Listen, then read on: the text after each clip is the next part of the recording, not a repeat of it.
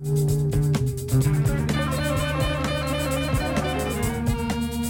welcome to episode 96. Look at that. Of the Never Iron Anything Comics Review Show. This week, the return of a comics podcaster, scholar, and all-round fundraising machine. It's only Eamon Clark. How you doing, dude? I'm fine, Tony. Well, thank you. Thank you for having me back. I'm the proverbial bad penny. That's not true. It's not true. How you been? So we're out of lockdown technically now, I suppose, aren't we, in a way? Sort of, yeah. Yeah, I'm all right, thank you. Yeah, keeping busy, piling up books and comics. So many books and comics to read. It's amazing. I know. I sort of sent you a picture today because I picked up the Steve Ditko Shade, The Changing Man, based on your last episode. So got some. It's mental. Yeah, probably mental. Yeah, it's quite beautiful to look at, but it makes little sense, I suppose. Right. You know? But his stuff is just so great to look at, though. So, as it said in that documentary, it really is, just looking at his Doctor Strange stuff, it just does your head amazing. in. Yeah, it was a good one last week. Yeah, Johnny brought his A game to that one. Yeah, I enjoyed that one. It was great. I mean, long on it and everything. You've done the two giants now. You've done Jack Kirby and you've done Steve Ditko, and of course you've done Stan Lee. So, yeah. Yeah, and we're talking about doing a Wallywood coming up. Oh, right. Okay. So that should be quite cool. Keep it clean. Yeah. It wasn't. I bought that. Did you see that book on the Slack I bought the other day? I did, yes. Yeah. Filth. Absolute filth.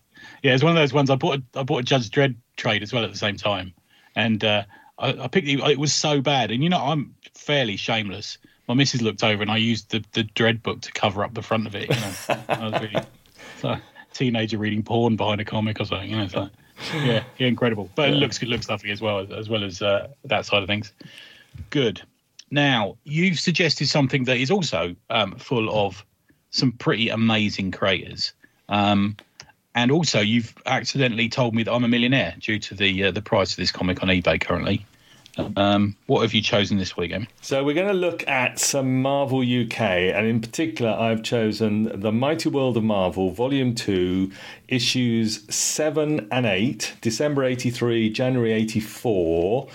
And they would have cost you 65p back in the day. That's probably what Tony and I paid for them. But don't go looking for issue 7 on eBay, because it's now running at about 130 to 150 pounds for your 65p, Tony. Yeah, I saw that. God, I haven't taken these comics out of the bank magazine box for 20 years, I'm going to say. Right. And I was surprised to see that, but it's because I didn't bag them or anything, And secondly, what a nostalgia hit, man! Absolute fucking straight in my eyeballs.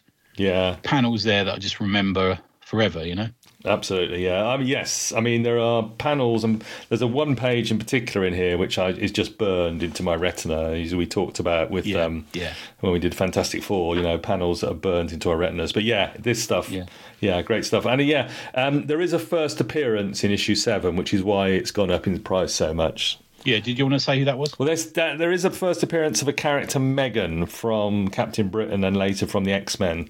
This is her first appearance, but not in the form, as often happened with those Captain Britain characters that Chris Claremont and the X-Men picked up on. She becomes different. She gets a different form later, doesn't she? Looks completely different. She becomes Jessica Rabbit, doesn't she? She does, yes. Yeah, that's true. Yeah, no, she's a great character, Megan, and she's in her sort of before she becomes a butterfly, let's call it that, or maybe even her sort of secret form is where we see her in one of these stories. Yeah, absolutely.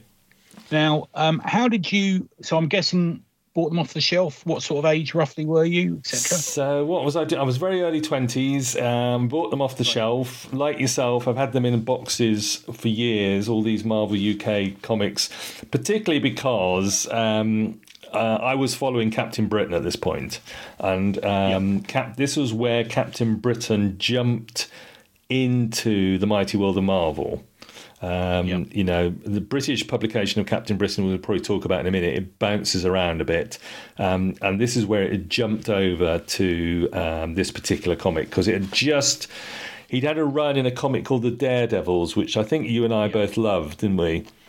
Yes. A great comic, had Daredevil in it, Frank Miller's Daredevil in it, had Captain Britain in it, had some interesting articles by Alan Moore when he used to write articles for British Comics. So that was good stuff. And then that folded after 11 issues, I think. I've got the last one here in front of me, somewhere on the pile. Yeah, I mean, technically, so if you'll excuse me, I think the storyline we kind of love here is what I refer to as the sort of second generation of Captain Britain, where he has a number of writers, including Alan Moore, but it's this sort of Alan Davis era, isn't it? Yes, if you see what I mean. Absolutely.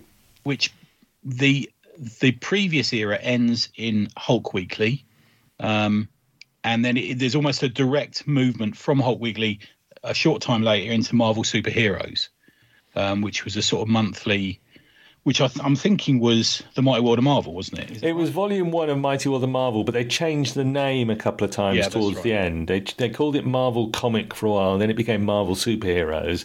Although I think they kept the number in, I think they did, man. Yeah. And it went to monthly at Marvel Superheroes, and then it went into the Daredevils, and then we had it into The Mighty World of Marvel, which was ever so brief as well. Yeah. It's quite a brief run, wasn't it? The second volume of it. Yeah.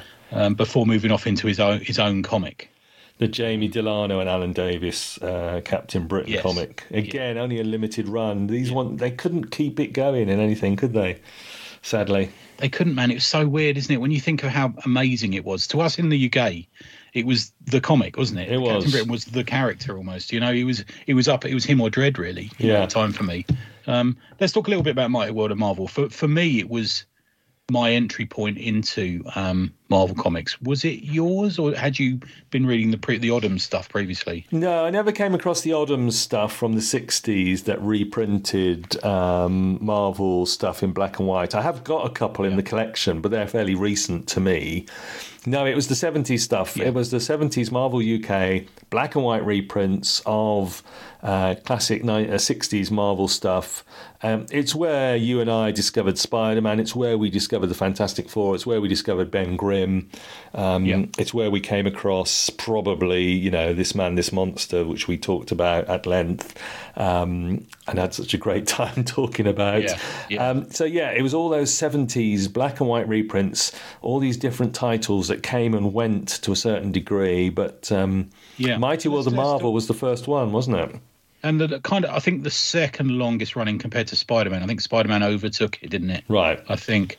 But the history of it is, in 1967 we got a comic called Fantastic One, which came out of Odom's, also known as Power Comics, and they had a series of comics where they would replace the word Marvel with Power in a lot of them. Right. And we got 5 weekly titles out of them. We got Wham, Smash, Pow, Terrific, and Fantastic.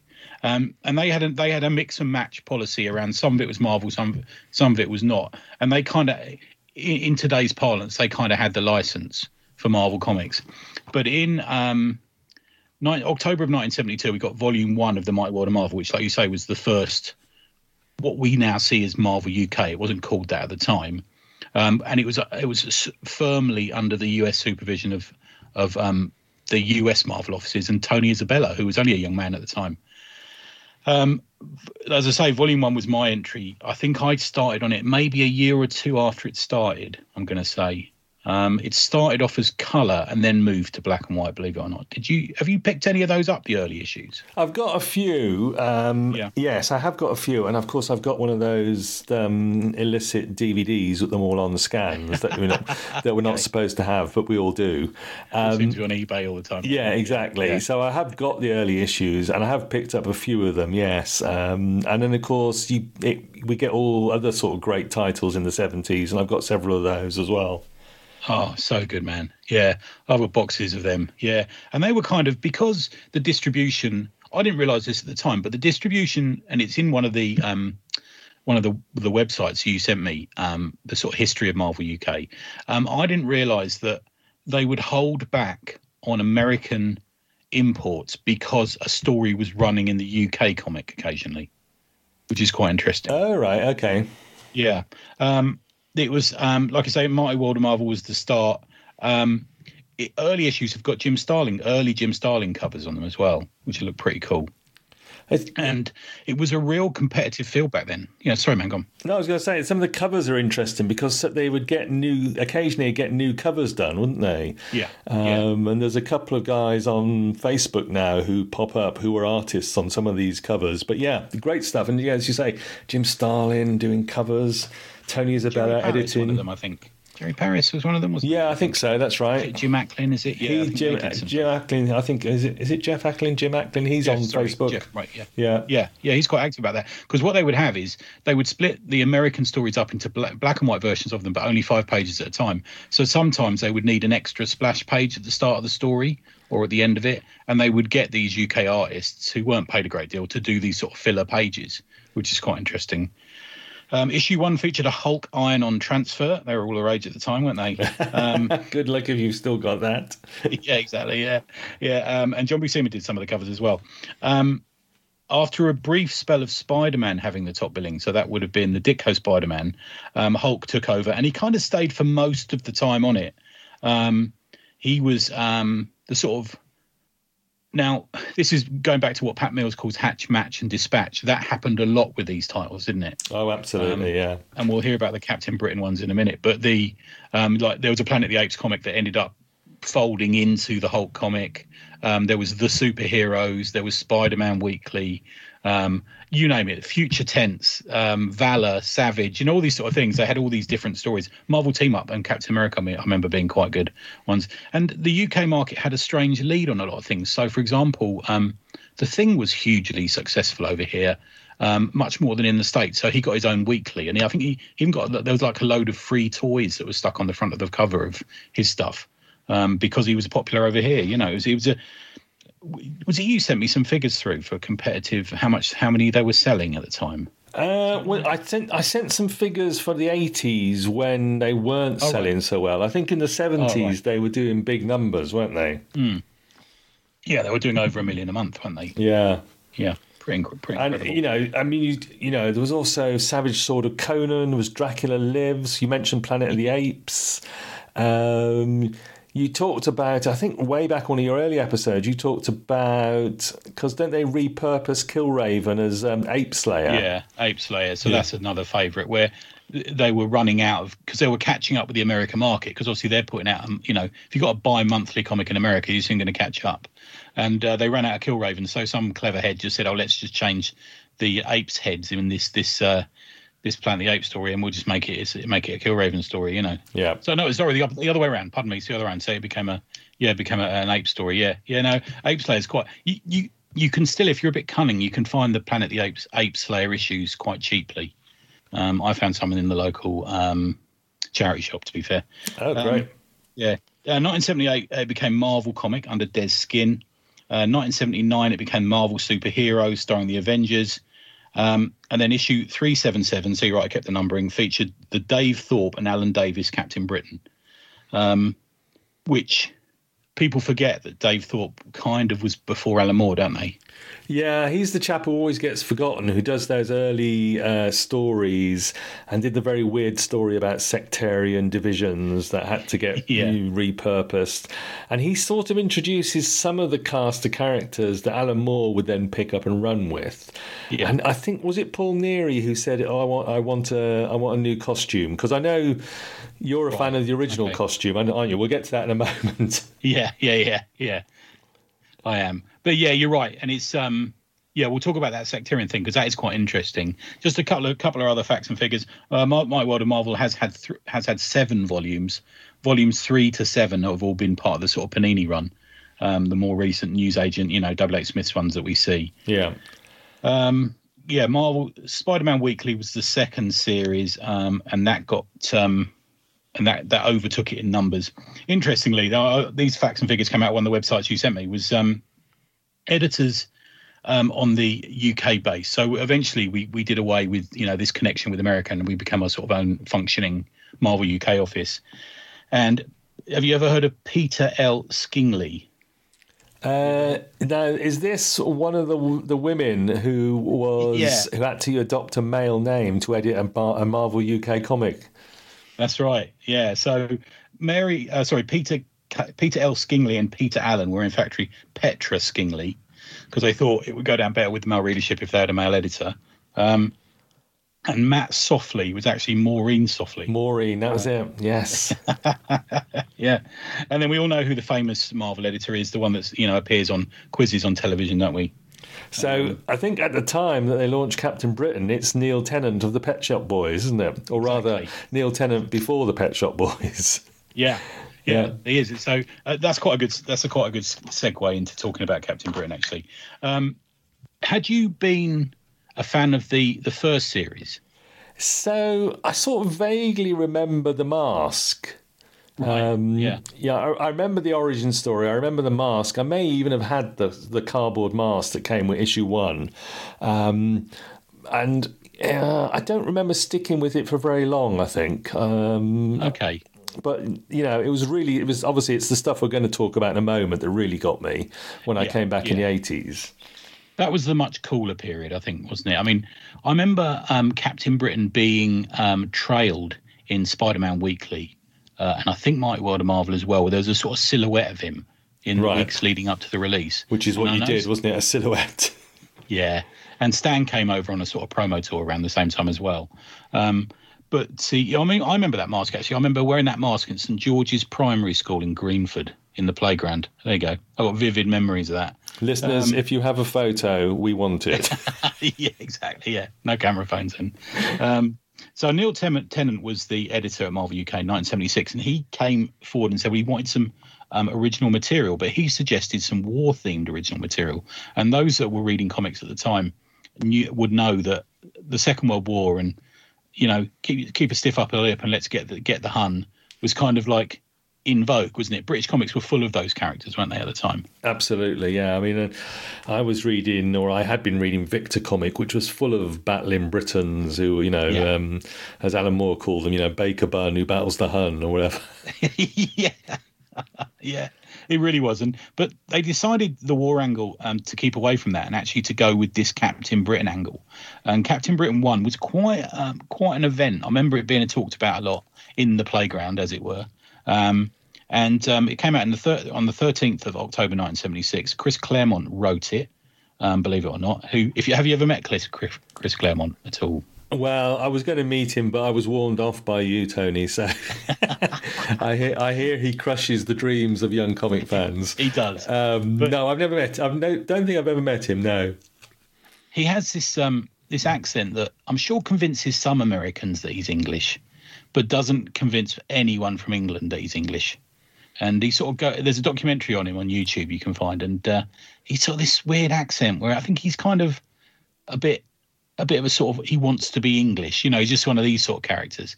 I know he was born in England, but we had a cultural exchange program. John Wagner was born in America, and Chris Claremont was born here, and we swapped them. And I think we got the better half of the deal. I think we did all right. Yeah. That's another pub fact, isn't it? That John Wagner was born in America. Yeah, definitely. Yeah. And Herb Trimpe drew it. I love Herb Trimpe. Inks by Fred Akida. Colours by Marie Severin. Letters by Irving Watanabe. Genuinely, it was the big event for me. Larry Lieber was, at the time, was the Marvel UK editor-in-chief. And he drew the cover, and Frank Giacoa inked it. By Captain Britain, Captain Britain 11, Gary Friedrich took over from Claremont, and Larry Lieber co-writer as of issue 24. By issue 24, John Buscema and Tom Palmer, what a team of artists took over. And it became a black and white title at the time. And it was cancelled after 39 issues and matched and dispatched into Spider-Man Weekly. It was strange. It was so trying to be Captain America, but for Britain, I think, to me. Yeah. So he had the weapon, the special weapon where Cap had a shield. He had this thing that helped him pole vault. His extending pole vault quarterstaff thing. Yeah. I used to know what all the buttons meant because you could always find out. There was a way of finding out what all the buttons did. Right. Okay. It was like a cattle prod or something. And he chooses this amulet, and his sort of enemy chooses this sword. And they battle on that, but later on they fight the Red Skull. The Prime Minister makes an appearance in it. It's Colonel Fury makes an appearance in it. It's quite an interesting series. It just sort of, I don't think it captured our imagination enough, and it did end very quick. So less than a year, because it was a weekly back then. It ended quite quickly. And they made him. He was a university student. He had a girlfriend. There was a bully. His parents were dead. He had a pipe. He smoked a pipe. I sent you that picture, didn't I, of the first issue or the second issue where he's got his suit and his pipe and he's at university. That's what university students wore in 1976. You were at university. Absolutely, yeah, very much, yeah. Good. And then, of course, he's got the costume, the original Captain Britain costume, in proud red with the sort of, what did we describe it as, the head sock mask, and the lion on his chest. And you're a fan of this costume, aren't you? I am from a sort of nostalgia point of view. But didn't they realise that the lion on his costume was also the lion that was used on eggs at the time? Captain Egg. And I kind of liked him. He was kind of plucky. And when the omnibus first came out, which I think they're about to reprint, so it's the omnibus of the Thorpe onwards Captain Britain, so the new Captain costume onwards. I got the variant, which is the original costume, but drawn by Alan Davis. If you see me. Oh, lovely! Which is quite nice. That's quite. I think that's quite expensive as well. That's the thing with Captain Britain. It's so patchily reprinted. It's actually quite hard to find, and especially for Americans, because they don't understand the English weekly market. You know. Well, it was. I mean, it is strange that, or I suppose it's typically British, that whenever they brought these comics over to us, they turned them into British comics, so they became weekly comics with anthologies. So you would have, a bit of Captain Britain plus a bit of reprint of. Is it Fantastic Four reprint that's in the first issue? Yes, it is. Yeah. So they'd mix it up, and there'd be some quizzes and puzzles as well, some filler, and they would have to do it weekly, of course, which is why they started running out of material. And there's one page. I think there's one page in one of the earlier Captain Britons that isn't coloured, and they barefacedly title it, "This is one for you to colour yourself, true believers." A colouring challenge, yeah. Maurice, we couldn't get Maurice Everin to do this one in time, so we're going to style it out and say it's for you guys. Yeah, that's a good phrase. I like that. Yeah. So Dave Thorpe was actually a staff writer, and he, like you say, he started it. Also quite famous and credited. If you listened, I was listening to a Marvel.com podcast the other day, which was talking about these, the 616 universe and all this sort of thing. He's actually credited as being the creator of that alternate universe theory for Marvel, which is quite interesting. Right. So he's the one who does the first, I suppose, alternate world story, isn't it? Yeah. Although Alan Moore, then I think Alan Moore decides that the main Marvel one is called 616, doesn't he? Yeah. Okay. And then that's obviously where Neil Gaiman got it for the series. Yeah. Which was allegedly to pay some legal fees. He did that job, I think. Oh, right. Okay. Yeah. Now, you alluded to that earlier. So there was this problem. So Alan Davis, who we'll talk about in a minute, actually, because he's worth a whole section. But basically, Dave Thorpe wrote a story where Captain Britain solves the problems in Northern Ireland. Now, it's a bit of a reach for Marvel UK to solve the problems in Northern Ireland, because I think we're still trying to solve them. But also to have someone called Captain Britain doing it, I think was perhaps a little bit, But if you're looking across the pond from America, you probably thought, well, look, firstly, we can sort this problem out. And secondly, we've got the superhero. He'll step in and do it. Yeah. Captain Britain will sort it. Yeah. And perhaps slightly, I don't know, blind to some of the implications of that. Yeah. And the sensitivities of people. Yeah. So he leaves over that. I'm not actually entirely sure what happened there. I saw a YouTube channel claiming it was due to objections of Alan Davis, but I'm not sure if that's true. I think these things are never that simple, are they? No. And then Alan Moore takes over. Now, to me, Alan Moore and Alan Davis were, because what was I when this came out? I was 12 when this came out. They were kind of like my dream team of creators, really, at the time, I think. Because because they worked on a few things together, didn't they? They did. I mean, the DR and Quinch. They do some Miracle Man, Marvel Man in Warrior, and they do this, and it's just like its peak Captain Britain, and it's it's Alan Moore and Alan Davis in the 80s when they were unstoppable, basically. And Alan Moore could write anything and everything. I mean, it's just fantastic. It's absolutely, this is my favourite Captain Britain of all time. Yeah, and me actually. These two issues are really interesting as well, because there's a pause in the action, isn't there, almost, for a really interesting, something that we didn't really see. The other thing he did is he did Night Raven with him as well. Yes, Alan Moore wrote some of the stories, and Davis illustrated it. So did you want to lay up what we get in these Captain Britain stories? Well, I'll just mention the gap, because there wasn't really a gap. It was Daredevil's, the comic, had folded 11 issues. And I checked in it, and it does say at the end of the Captain Britain story in there, next episode, the Candlelight Dialogues, which is what you get in Mighty World of Marvel issue 7. And I was chasing the story, which is why I started picking up Mighty World of Marvel again. And it's slightly jarring, because they've jumped forward in time in the story, and it starts with these two characters in the dark by candlelight telling each other stories about Captain Britain, one of whom's Megan, of course, who we talked about in her sort of werewolf, feral sort of state. And I don't know about you, Tony, I actually thought at the time, I've missed an issue. I thought, and because we jumped into an issue. We jumped into number 7 of a series, didn't we? Yeah. And I was thinking, I've missed something. I've missed something. And of course, I haven't. We haven't. Yeah.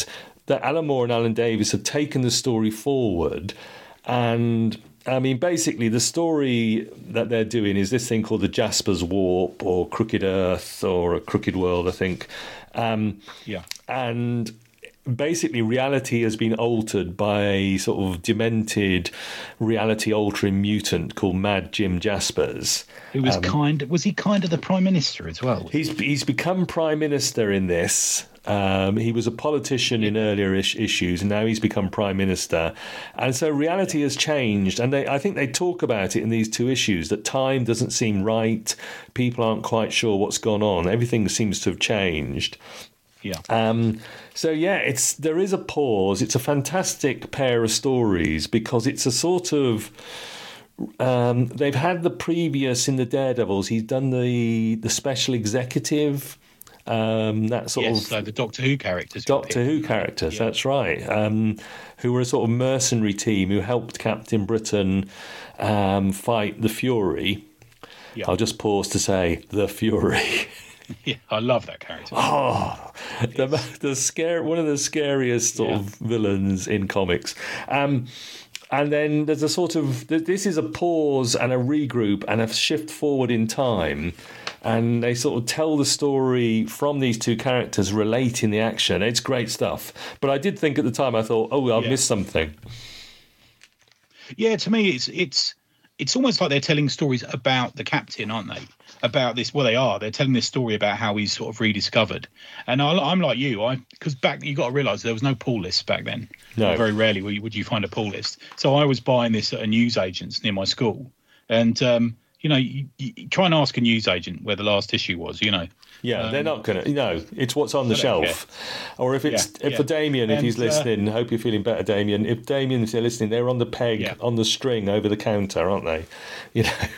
Yeah, that's what they had up north. Yes. He was telling me about the northern tradition. Yeah, it's tough. Yeah. It's rough up north. Yeah, go at me for that. Yeah. And it plays on this thing. So you get this, fucking Alan Davis came out of the gate fully formed, didn't he? Ever. If there was ever an artist who came out banging it out, and there's this, like you say, there's this whole page and a half of them just talking and smoking, and then you get this scene that is reminiscent of V for Vendetta in a way, isn't it?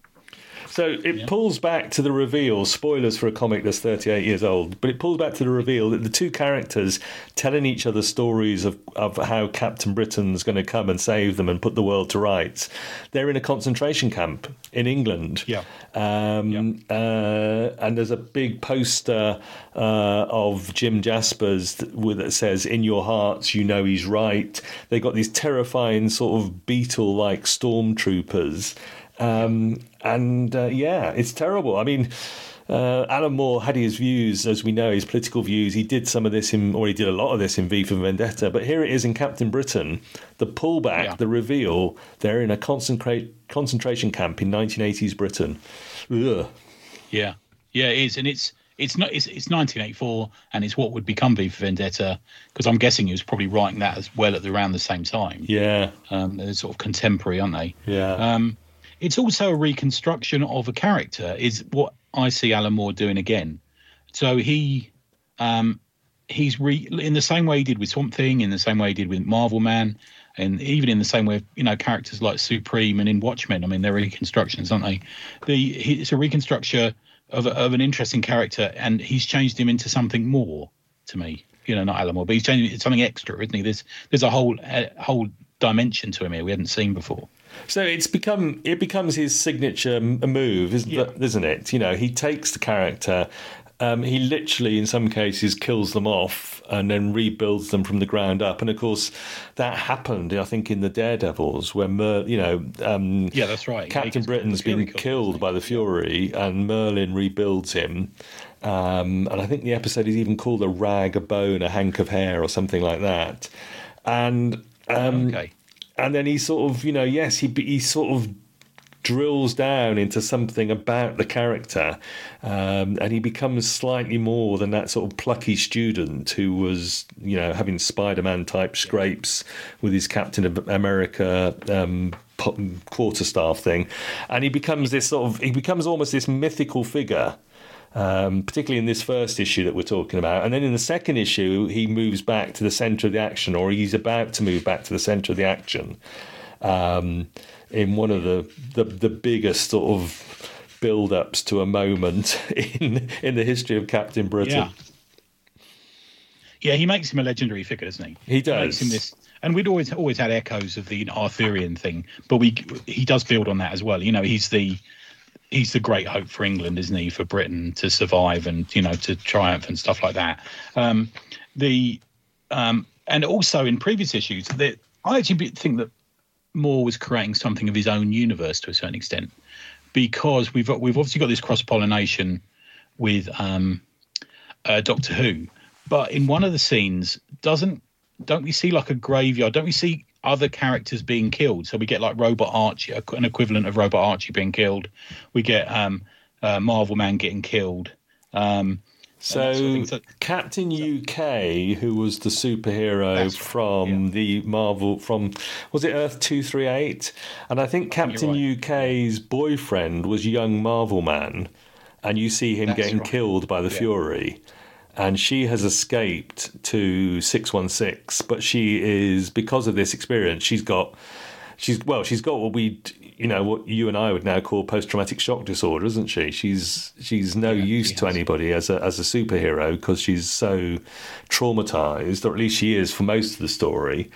But yeah, you did see Miracle Man or Marvel Man getting killed. You saw all these versions that Alan Moore did of Robot Archie and Garth, and I think there's a character called Roy Risk. Gravestones, don't we?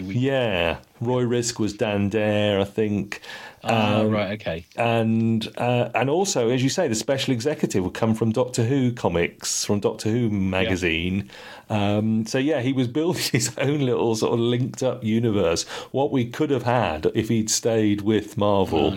If they'd been nice to him and he'd been nice to them. Yeah, let's say it that way. Yeah, I did find that rather a weird moment, because there's a moment later on where Captain Britain kisses Captain UK, and it felt too fraternal to me. It was a bit weird. Yes. You see what I mean? It's a bit like in that Loki series that's just finished, where one variant Loki kisses another variant Loki, and you think, well, that's a bit, that's a bit strange, isn't it? There's a few people in comics who'd quite like to get off with themselves, but if I find it quite weird. I remember when John Byrne did Superman, and he had him kiss Wonder Woman, and they just sort of said, right, that's out of the way, we never have to do that again, didn't we? Or something like that, Yeah. It's a shame, because I don't think the Americans grasp, or a lot of the Americans grasp, how dear to us Captain Britain was. And he was this amazing. We were hanging on the release of every one of these Daredevils, Mighty World of Marvel, Captain Britain Monthly. We would hang on the release of them, weren't we? And it was certainly something that was talked about within UK fandom. And Davis was a god over here. Black and white Alan Davis art is just gorgeous. It's just absolutely stunning. And Alan Moore's writing, Captain Britain in this horrible, distorted world where everything's gone wrong, where he's going up against the character who's previously killed him once already. I like yourself, the supermarket, not the supermarket, the newsagent. I've got to get there. When's the next issue out? Yeah. Oh, hang on, it's jumped to another comic. Which comic's it gone to? I've got to find it. We were chasing our hit. Yeah. Yeah, we really were. But then again, he went into Excalibur, and Excalibur in itself is a good comic. It's a fun, certainly for the first, few 20 or 30 of it. It's a great comic, even with Claremont and with Davis on it. But he slowly declines into being a bit of a joke, I think. Yes, and there's been moments in his history since then. I like the Excalibur stuff. I like the Jamie Delano stuff. I quite liked Paul Cornell's Captain Britain and MI13 that came out a few years ago. Okay, I know. Particularly the story. There was a great story with Dracula's on the moon firing vampire missiles at the Earth. That was great. Yeah. It was with Captain Midlands, wasn't it? I think Captain Midlands is in that, and I think they create the character Dr. Hussein Pfizer Hussein, who becomes known as Excalibur, and all sorts of weird stuff. Right. Joins the Avengers. Yeah. Betsy Braddock becomes Captain Britain for a while, I think, doesn't she? Yeah. Oh, of course she does. Yeah. And I like him wherever he appears, but I think he became a comedy. There was a comedy element to Excalibur, which I don't think, because we've gone from having this like legend of a story, it's like Norse mythology but in modern England in a way, this real sort of, there's a real impact to it, especially when the Fury turns up in the second issue of this. You think, fucking hell, everyone is fucked. Yes. Now, and then it became a bit too humorous, and he's given up his job now, isn't he? I buy Excalibur but never read it because but I don't think he's Captain Britain anymore, is he, Brian Braddock? I don't think he is at the moment. No, he's been off and he's been on sabbaticals a few times. I quite liked all the fun of the Crazy Gang in Excalibur, but it was, as you say, it's not the same as the last page of Captain Britain in issue 8 that we've got in front of us. Oh, where amazing! He's on the rooftop. He's putting his helmet on, and Alan Moore writes, it's England, not that you'd ever know it. The sky is torn, the landscape is raped and raw, the night is curdled with nightmares. Yeah. It's still his country. And then he flies out of the camera straight towards us. I mean, we talked about Kirby, the back foot being in one time zone and the front fist being another. And Alan Davis does that. He bursts out of the panel flying towards us. And he's flying towards... We know he's flying towards two characters who've previously killed him. So, I love this page, as you can probably tell. Me too, man. Yeah, it's amazing. I wonder how much those pages go for. Oh, an Alan Davis page from Captain Britain with Alan Moore. It must be a fortune. Yeah. I've never seen any come up, but... No, I never have either, actually. No. Yeah. Let's talk a little bit about Alan Davis. So, born 18th of June 1956. First professional work was in a story called The Crusader in Frantic magazine for Des Skin. Frantic, I don't know if you ever read it, was a kind of a thinly veiled version of Mad magazine, but in the UK. Des was a ideas machine, wasn't he? He was, yes. Yeah, got to keep them coming out.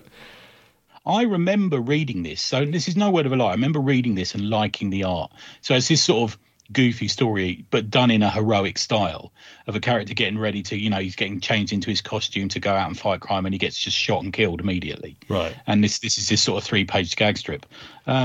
He was while he was doing this, while he was doing that story and doing some of the Captain Britain stuff, he was still working in a warehouse in Corby.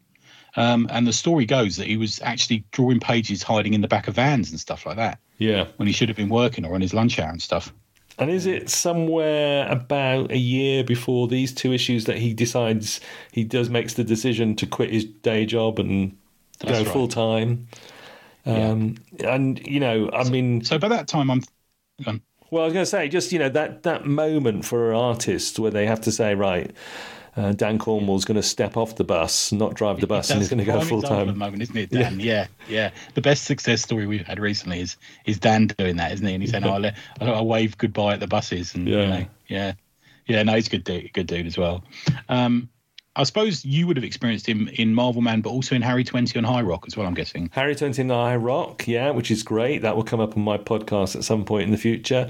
DR and Quinch, we talked about. All that stuff. Love DR and Quinch. Yeah. First time I laughed out loud at a comic is when DR and Quinch, they're pretending to be, I think, film directors, and they get asked.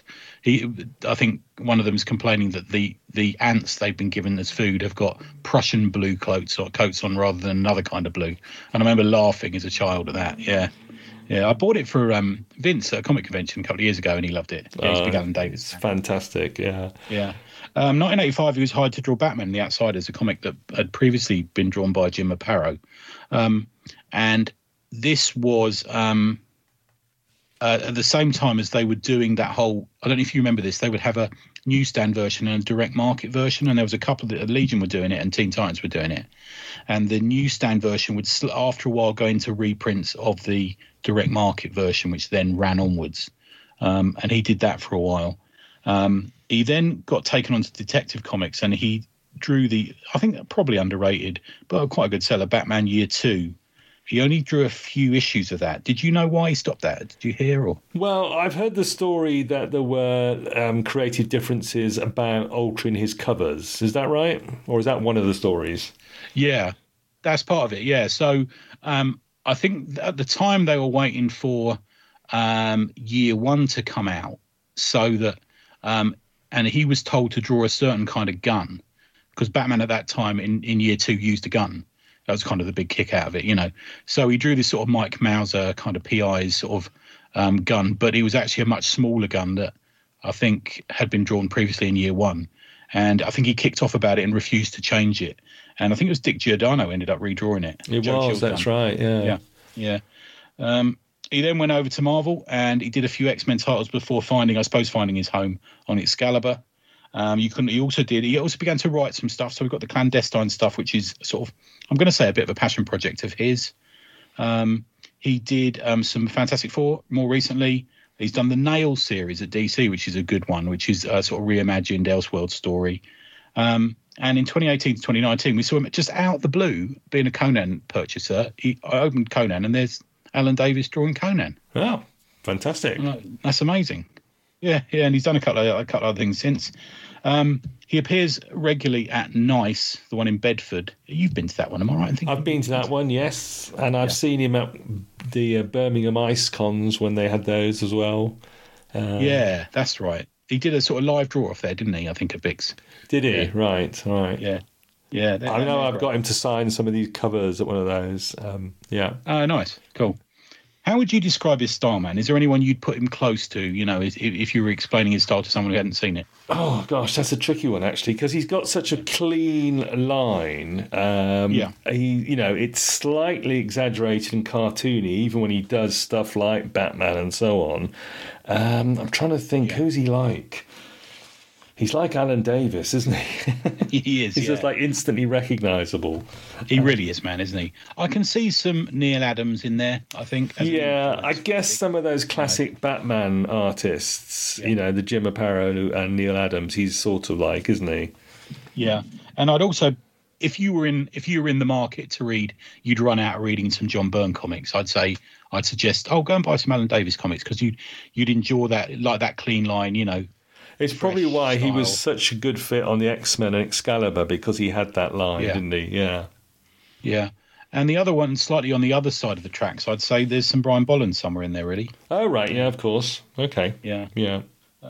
And I can see him influencing, a whole host of people since, including Brian Hitch, actually. I can see there's a bit of an influence somewhere there. To me, I don't know if you agree with this, Eamon. I find him, he does the grim and gritty so well in this, but now I seem to find him, there's a bit more whimsy to his work, I think, since Excalibur.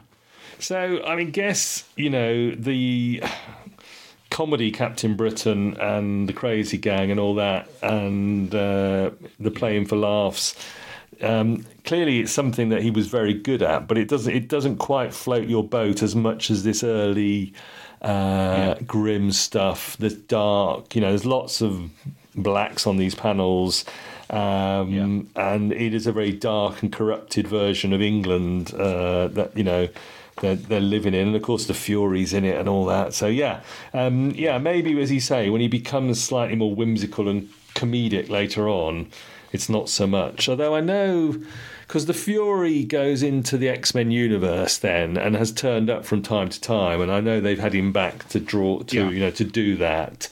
And that stuff's good. I like that when he does that stuff. It's a great design of that creature. Yeah. This is sort of an unstoppable, symbiote creature monster. Yeah, really good.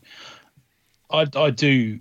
You're right, man. These two issues are forever etched in my memory, and one of the reasons is when he's discovered in the line for food or something, I think. Yeah. And she opens his coat, and it's clearly a parable of what's happened, isn't it? It's sort of this rumor that's gone round about what's happened, because I'm sure even Alan Moore is saying this didn't happen, but this is the legend that it happened. That he then is revealed in the line and beats a mountain of guards. He's standing on the top of a mountain of guards as he beats them, and it's so strong, man. And from there on, there's a lot of us who thought, right, Captain Britain's our favourite character now. Yeah, there's a lot of that going on there. Yeah, definitely right. Look at us running on for time. So we're going to do 5 minutes on Night Raven, and then we're going to talk about the Wolverine element of this, which is a personal favourite of mine. Where brooding darkness spreads its evil wing, the Night Raven stings. So that's Night Raven was first created in Hulk comic issue 1, the 7th of March 1979, created by Des Skin and Dave Lloyd. Early stories were written by Steve Parkhouse. Stan Lee, uncharacteristically, put his nose in and said he didn't like it because he didn't like Lloyd's blocky art, and he was replaced with John Bolton. Yeah. Okay, Stan. Stan. It was Des says he wanted to relive the pulps, the pre-code characters, and he loved the fact that this was a character because he's kind of half raven, half snake, isn't he? The costume's a lovely design. Yeah, and he's got this venom that he brands people with. I mean, he's a classic pulp hero, isn't he? Masked pulp hero. Is a bit like the Shadow, with that distinctive mask. And he does that. Is it Lobster Johnston who does the sort of lobster mark on people? He just that's right. Yeah, he used to do that, and he turns up. It was initially. Go on, mate. Sorry. I was going to say he turns up in these two issues in text stories with Alan Davis illustrations, doesn't he? Yeah, so some are written by Alan Moore and some are written by Jamie Delano, aren't they, I think? Yeah. Some of these text stories. And they're pretty cool. I reread one of them yesterday and enjoyed it. They're nice little stories. He kind of skips about between being a pulp character within a comic book, so having an illustrated story, prose story, to there are comic strips about him. He's kind of, to me, he's appeared in he's appeared in Savage Action, The Daredevils, Marvel Superheroes, Mike World of Marvel, and Captain Britain Volume 2. They changed him from the 1920s, 1930s to the modern day at one point because I think Stan wanted it. He appears in one panel of that J. Michael Straczynski book Chris Weston did called The 12. Yes, that's right. I remember that. Yeah. He's an interesting character, so kind of forgotten. He's one of the, much lower down the totem pole than, Captain Britain or even Union Jack or someone like that. He's sort of a little bit, could do with there's some clever Marvel writer who'll go, what about Night Raven? We could use that, isn't there? I'm hoping for one day. I'd like that. I'd like to see, if there was a Night Raven comic coming out, I would get on it. I would. You'd tell me about it and I would get it. That's how it works. Yeah. And a quick mention of the fan. it's not just a comic. This is it. It's designed for fandom, My World of Marvel, as was Daredevil's. So Daredevil's, to a bigger extent, I think, was a mixture of strips and articles, and even like three panel gag strips by Dick Howlett, and that sort of thing as well. But in this one, they retain an element of it. So we get a letters column. Big shout out to Steve Tanner, who I spotted in Daredevil's 15. There you go. Yeah, who did a story currently with a Kickstarter at the moment called Bomb Scares #3. He sent it to me the other day. Looks very good. Do you know Steve at all? No, I mean, I think he organise or help organise the John Burns interview for me, possibly. I think. Oh, okay. Oh, he's a nice guy. He's always recognisable because he wears these sort of elaborate coats that look like they're from Shanghai or something. Oh, very good. Yeah. He's a top bloke. And I messaged him this morning. I copied you in, didn't I? I said, "It's just you, Steve." And he went, "Oh, yeah, that is me." And the same thing with Martin Gray, who's just a guy I know from Twitter, really. And I found he's in one of these comics, and I messaged him and said, "Is this you, Martin?" He said, "Yeah, that's me. Just a bit bored as a teenager, so he used to write these letters." That's excellent. Yeah. I did see on his Twitter that he was on holiday. Otherwise, I was very tempted to get him to read it out into an audio file and send it to us for inclusion. Well, remind me about my letter page story at some point. Oh, I love your letter page story. Yeah, that's good. Yeah. Because you didn't know it happened, did you? I didn't know it happened. Yeah.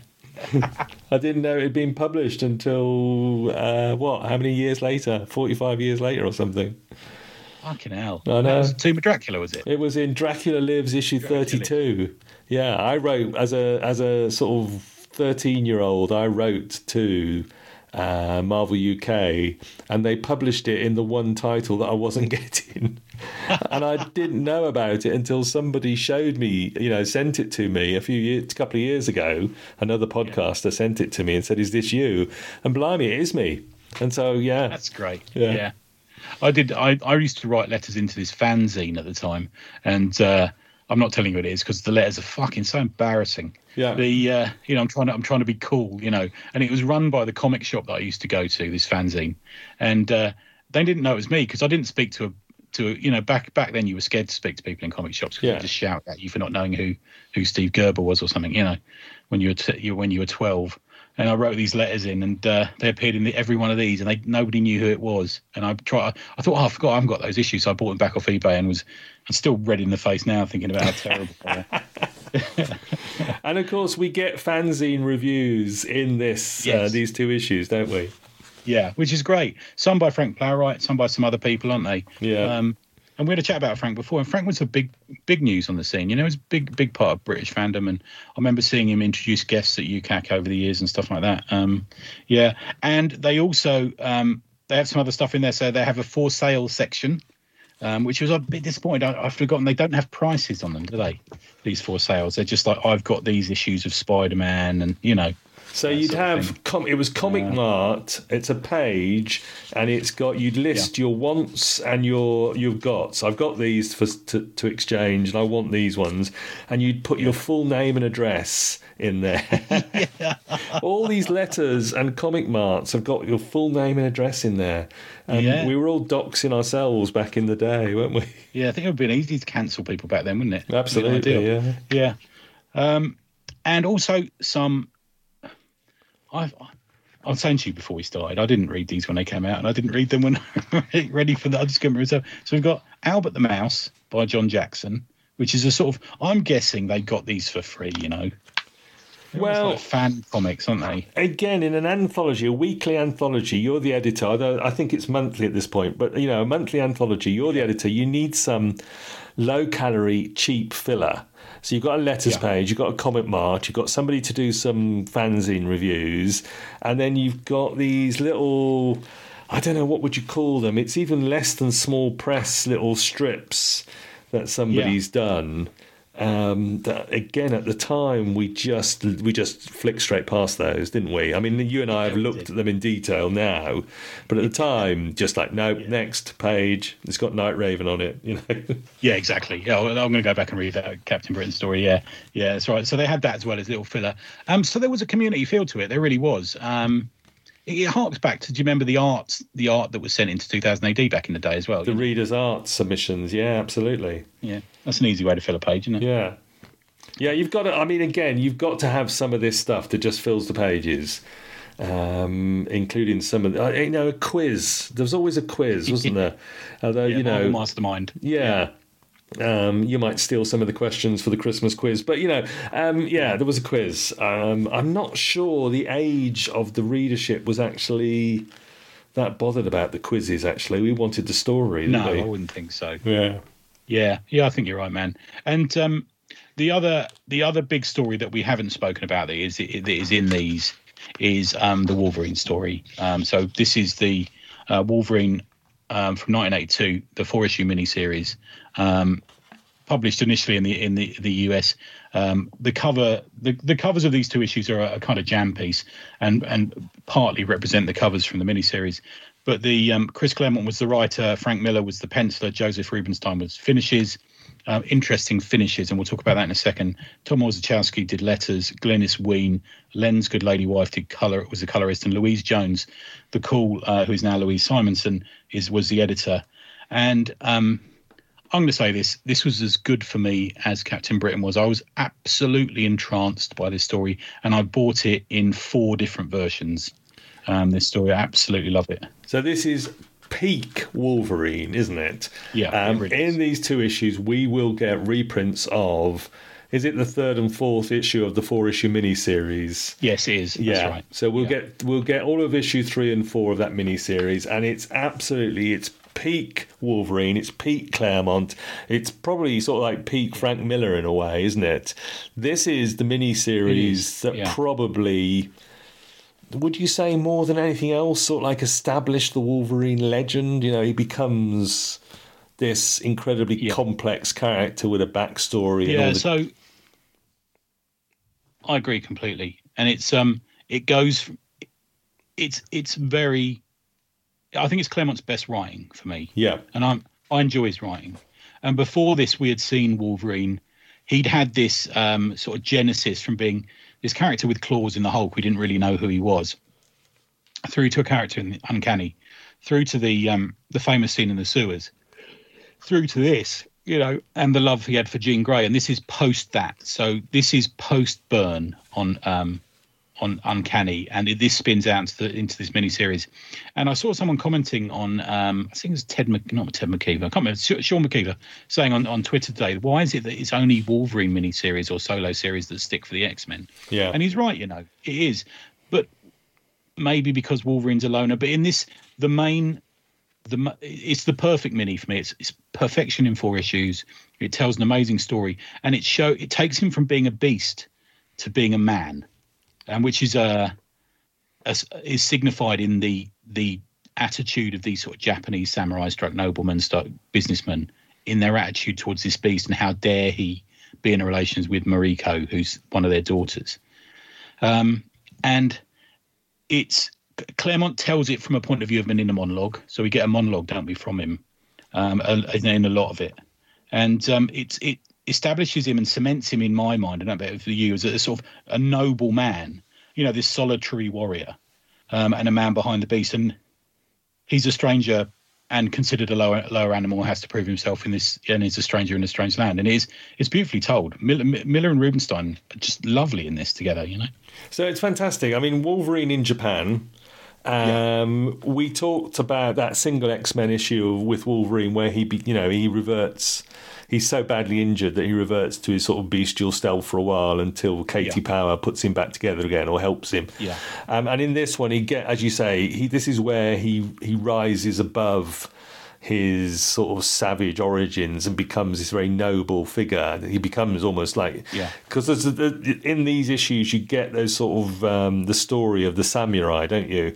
And it ends in that classic Claremont and Miller thing, which is a battle between Wolverine and the bad guy that becomes wordless and just becomes fight choreography. And incredible. It's just so good. But everything on there is, as you say, the finishes by Joseph Rubinstein, the colours, and it's one of the all-time great Wolverine battles, isn't it? Yeah, I can still remember to this day reading that last page. In for those that haven't seen it, in the last page, there's this kind of sort of moment of well, not last pages because he ends up writing a letter to the X-Men, but there's this sort of moment where he's done with the battle, and he considers it. He says, "I am worthy," and it's so beautiful. And it leads into, we get Wolverine versus Ninja. It's for those that haven't read this, it's the second Wolverine movie in a way, but better, but much better. Yeah. It is. I mean, and this one is very easy to get hold of, thankfully, the 4-issue miniseries. As you say, you've got 4 different versions of it. I've got it digitally as well. I've got the original issues as well. It's very easy to get hold of this and to read it. And it is, if you want an 80s Wolverine comic with Claremont, Miller, Rubenstein all doing their best work, it's fantastic, isn't it? It really is, man. I was watching an interview with Miller on YouTube today, and he was talking about this. And he's interesting, Miller. I put him and Moore adjacent. I think they're both clever storytellers. They're both in different ways, But they're the two guys who sort of redefined comics in the 80s. The pair of them. They really are, aren't they? Yeah. And Miller said, if you manage to slow the reader down, you've mastered the art of comics. And he does that so well in this series. We get these quiet moments. And in the same interview, he talks about the vertical world of the city. And he says he loves that. And that's very evident in this, when he goes to that apartment that is far better off, that whoever it is, this secret agent should not, or police officer should not have that apartment because he lives in this sort of, luxury thing. And you also see it in Sin City, and you see it in Daredevil, and you see it especially in Ronin. He plays with the vertical of this story, and the sort of it's not as packed in as we'd previously seen with his Daredevil. Rubenstein and him take a breath, don't they? And they allow single or two images on a page, and they stack images with dark backgrounds, and really good. He says, I like this quote from Miller. He says, "Drawing is architectural, and I agree with Eisner. Inking is sexy." I think that's just a great little phrase. Yeah. And I don't think I'd ever seen, them do things with the panels and Wolverine crashing out of glass windows at the top of a city. You sent me an image, I think, of Wolverine crashing through a window surrounded by the ninjas and everything. And it's just, again, this stuff is burned on our retinas. But it's all of it. And of course, Lynn Varley was colouring it, wasn't it? Didn't she become Mrs. Miller for a while? I think it's Glynis Wein, wasn't it? Glynis Wein on this one, but she did certainly colour him on other stuff. Yeah, right. Yeah. She became Mrs. Miller for a long time. Yeah, or I'm sure she was Miss Miller or whatever. But the Joseph Rubinstein's an interesting guy. Born 4th of June 1958, born in Germany, brought up in the US. Known primarily as an inker, but also holds the record for drawing the most Marvel characters because he drew a load of the characters for the Ahotmu, the Marvel Guide to the Universe, that. Oh, right, yes, yeah. Started working as an assistant for Neil Adams and Dick Giordano at Continuity Studios. He also edited inked Michael Golden on Micronauts. He inked Stalin's Warlock. So fucking hell, he's one of these guys. It's a bit like Al Milgrom, one of these guys who's like in the DNA somewhere of Marvel. I think. In 2016, he was inducted into the Joe Sinnott Inkwell Hall of Fame. I met him at New York, and I was with a buddy, and I was pointing down, saying, "Oh, that's Joe Rubinstein," and I was pointing at some of the art he had on his table, and he goes, "What are you pointing at?" He just shouted at me. I was sort of up on these steps on this platform, just and he goes, what are you pointing at? He goes, "Okay, so I better go down and speak to you." So, "Oh, Mr. Rubinstein," like that, and he was super nice. Oh, good. And he gave us like restaurant recommendations, this sort of thing. And I bought a couple of prints off him, too badly. Thank goodness. All a bit skewed, but yeah, he was super nice. Yeah, so that was good. Good stuff, man. Yeah, I mean, what a fucking anthology, So, Wolverine, Night Raven, and some of the best Captain Britain you'll ever read, plus some filler stuff in there as well, which we've sort of talked about.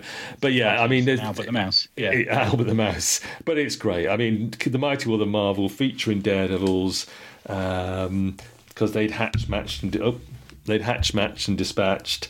But yeah, honestly, it's peak Wolverine, peak Captain Britain. It's just great stuff. And you almost spoiled us, I think, because before, I don't know if you got the issues before this, which was the Days of Future Past storyline. Yeah, that's right. I've got them now. Fucking hell, the colouring's terrible. it's almost unreadable the way they colour it. Just like someone's just like taken the colouring and moved it over 6 inches and then stamped it down on the page. Oh like no, yeah, of course the register's gone. Yeah, yeah. And after this was Cloak and Dagger, I think, were the next with Michael Golden, which I put on the Slack the other day, and someone went, "Oh, do you own that page?" No, it's just a black and white page from, But yeah, fucking hell, beautiful, absolutely beautiful. It was quite, but so short lived. I mean, we were living in this little dream and thinking, "Oh, this is brilliant," and I was actually getting. Before it's called anxiety, I was getting anxiety about hoping I could find the next issue in the newsagents, after reading this one and stuff like that. The chase, well, the hunt, we loved it. But why didn't, I know one of the questions you asked was why didn't it sell? Because we did find some figures from top 10 comics in the UK in the 80s, and Marvel stuff wasn't in the top 10. Right.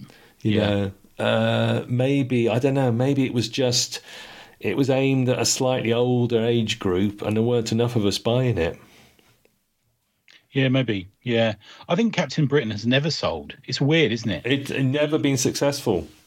No, I remember the dude in the comic shop who owned the comic shop said to me, I said, oh, they're going to cancel. Was it MI, whatever, what was that? MI13? MI13, yeah. MI13. I said, they're going to cancel MI13. He went, what? He says, it's our bestseller. I said, well, it's not selling worldwide, though. And he looked on the chart, and it wasn't. Yeah. But it was selling well here. It's a funny one, isn't it? Yeah. The UK, we like Captain Britain. Obviously, he's one of ours. I like. I didn't get a chance to mention it, but I do like in this one. He's slightly the dumb Captain Britain. He's not quite. Yeah. He's not quite the full shillion, as we might say, but he's plucky. Yeah. He looked like a fucking gladiator off that TV series, didn't he? He did. Alan Davis draws him as huge, doesn't he, with his hair and everything? Yeah. Yeah, he's got that floppy hair and the muscle groups of his shoulders and arms and stuff like that. It was just very powerful looking. Well, they just sort of played him as a big galoot, in some of the later Excaliburs, didn't they? Yeah. But yeah, okay. I mean, as part of this, dude, I remember you sent me a couple of Panini comics and you said, oh, this will factor in. Was that just to say the difference between times? Is that what you were saying? Yeah, so I'm just interested because Marvel UK is now Panini titles and they're still doing reprints. Yeah. They're still repackaging reprints. Of course, now it's all glossy paper and it's all the original colours, but they're still doing anthology titles. And I just thought I would go into WH Smith and pick up what they had in the shelf, and I got a couple, and I sent you a couple, just for us to have a look at, to see what's available for the kids, really, that's not in a comic shop. That's important. Yeah, and I've done the same. I keep an eye on it when I go into WH Smith's, and there's always sort of a Deadpool, and they tend to be like comics with like 100 pages in, so there'll be sort of 3 issues or something like that in them, won't they? Yeah. And there's a Deadpool, there's a Spider-Man, there was an Avengers one. I picked up the Black Widow one, which they obviously put out to tie in with the movie, which has got some reprint stuff of her original appearances when she went up against Spider-Man. And it's got the Paul Cornell origin story, so that's quite good. Yeah, I was just interested in what Panini are putting out, because they're the modern equivalent for kids who are just wandering in and saying, I want a comic, and I don't want one that's got a bit of plastic stuck on it. Yeah, I get you. Yes, sad days. But, at least they're still in newsagents. Yeah. That's my big worry, is that we tend to sort of hide them away in comic shops, And there's not that many comic shops in London where they're even on the first floor these days, Yeah. You've got to go downstairs. But, yeah, that's at least they're still there. We've got to have some comics in Smith's that you can pick up when you're off on your holiday or you're about to get on a train or something. Or if your kid's sick and you want to bring them home something to read. Exactly. That's the classic introduction. That's where we all introduced to these comics. Long car journeys or sickness. Yeah, definitely. And I've had a couple of times where I've had someone said, "Oh, you need to get up north quick on this bit of work," and I've jumped in, on the train at St Pancras, and I thought, well, I haven't got anything to read in the train, and I've bought some to read. Just taking potluck at something I hadn't read before, or just reread it in this comic, and sat on the train up north reading a Panini comic. I don't care. Yeah. It's all comics, isn't it? Yeah, it is. Panini. So it's still happening. It's still there. Let's hope people are still picking them up. And there are a few British comics that are sneaking in there as well. So that's good. Yeah. And I'm just going to end this section by saying 2 quotes that I hadn't said yet from Frank Miller. Allow entropy to take its course. That's his description of his comic book making. And graphic novel is a pretentious name. So there you go. I agree with him on that. They're comics. Good. They're comics. Exactly. Watchmen is not the most successful graphic novel of all time. It's a comic. Yeah. Sorry. Oh, sorry. Did we? I went off on one. I occasionally have a rant about that as well. Good stuff, man. Good choice. Yeah, that's a good one. And it's another one, a bit like when we did Warrior, isn't it? It's like, fucking hell, you said, let's look at these two comics. And on the face of it, I dug them out of a long box that you hadn't looked at for years. And I thought, that's quite interesting. I'll put them aside for a couple of weeks and I'll research them in the week leading up. But there's loads in there, isn't there? Well, the whole subject of Marvel UK is fascinating. I know there's a guy on Facebook who's been working on a book about Marvel UK apparently for about 20 years. And it might be coming out soon. But yeah, the whole subject is fascinating. And the slightly strange way they treated this weird office. It must have been a tiny little office in London that had people like Neil Tennant from the Pet Shop Boys in there. It had two female editors who had to use male names in order to get comics work. It's all a bit weird, isn't it? It's a bit strange. Fascinating stuff. Very interesting, and a lot of people working for very little. Yeah. And then they had in later years they had a sort of bullpen arrangement in there where people would go in and draw. Get in there and just pick up a page. Yeah. There's all these forgotten people like Bernie J and all these sort of people, and John Freeman's a fountain of knowledge. He could tell you about all the books that were never printed and things he wrote that were drawn. And, when Marvel UK went away, after that big implosion, there was many a book that wasn't made, Yeah. It's just fascinating. Tide 4 Yeah. I mean, it's fascinating. It's lovely stuff, lovely comics. Good stuff, man. Good. So over to you. So you've been busy as always. I listened to some great episodes, man. The Life and Death of Johnny Alpha was good. Was that Rob Foster from Canada? Foster from Canada, who's a new reader, so that's great. That's exactly what we want, new readers. Yeah. And it was interesting his perspective of not being able to get the prog always and buying collections, and also just the really interesting one I found was where he was just reading through Strontium Dog, and he didn't have to worry about the sort of the 6th month or even longer that we didn't get Strontium Dog for. No, there's no gap for him. He just goes straight on to the next trade, which is great. I mean, he didn't have the long period when Johnny Alpha was dead. But yeah, we did that episode with him about Life and Death of Johnny Alpha. John Wagner finally gets to bring him back with Carlos. So that was good. What else have we had recently? I had the David Grice, Zenith. We did Zenith, yes. Yeah. We did some more Slain. Had more 13th Floor. We had some guy on talking about Thistlebone. That was what a wanker. Yeah.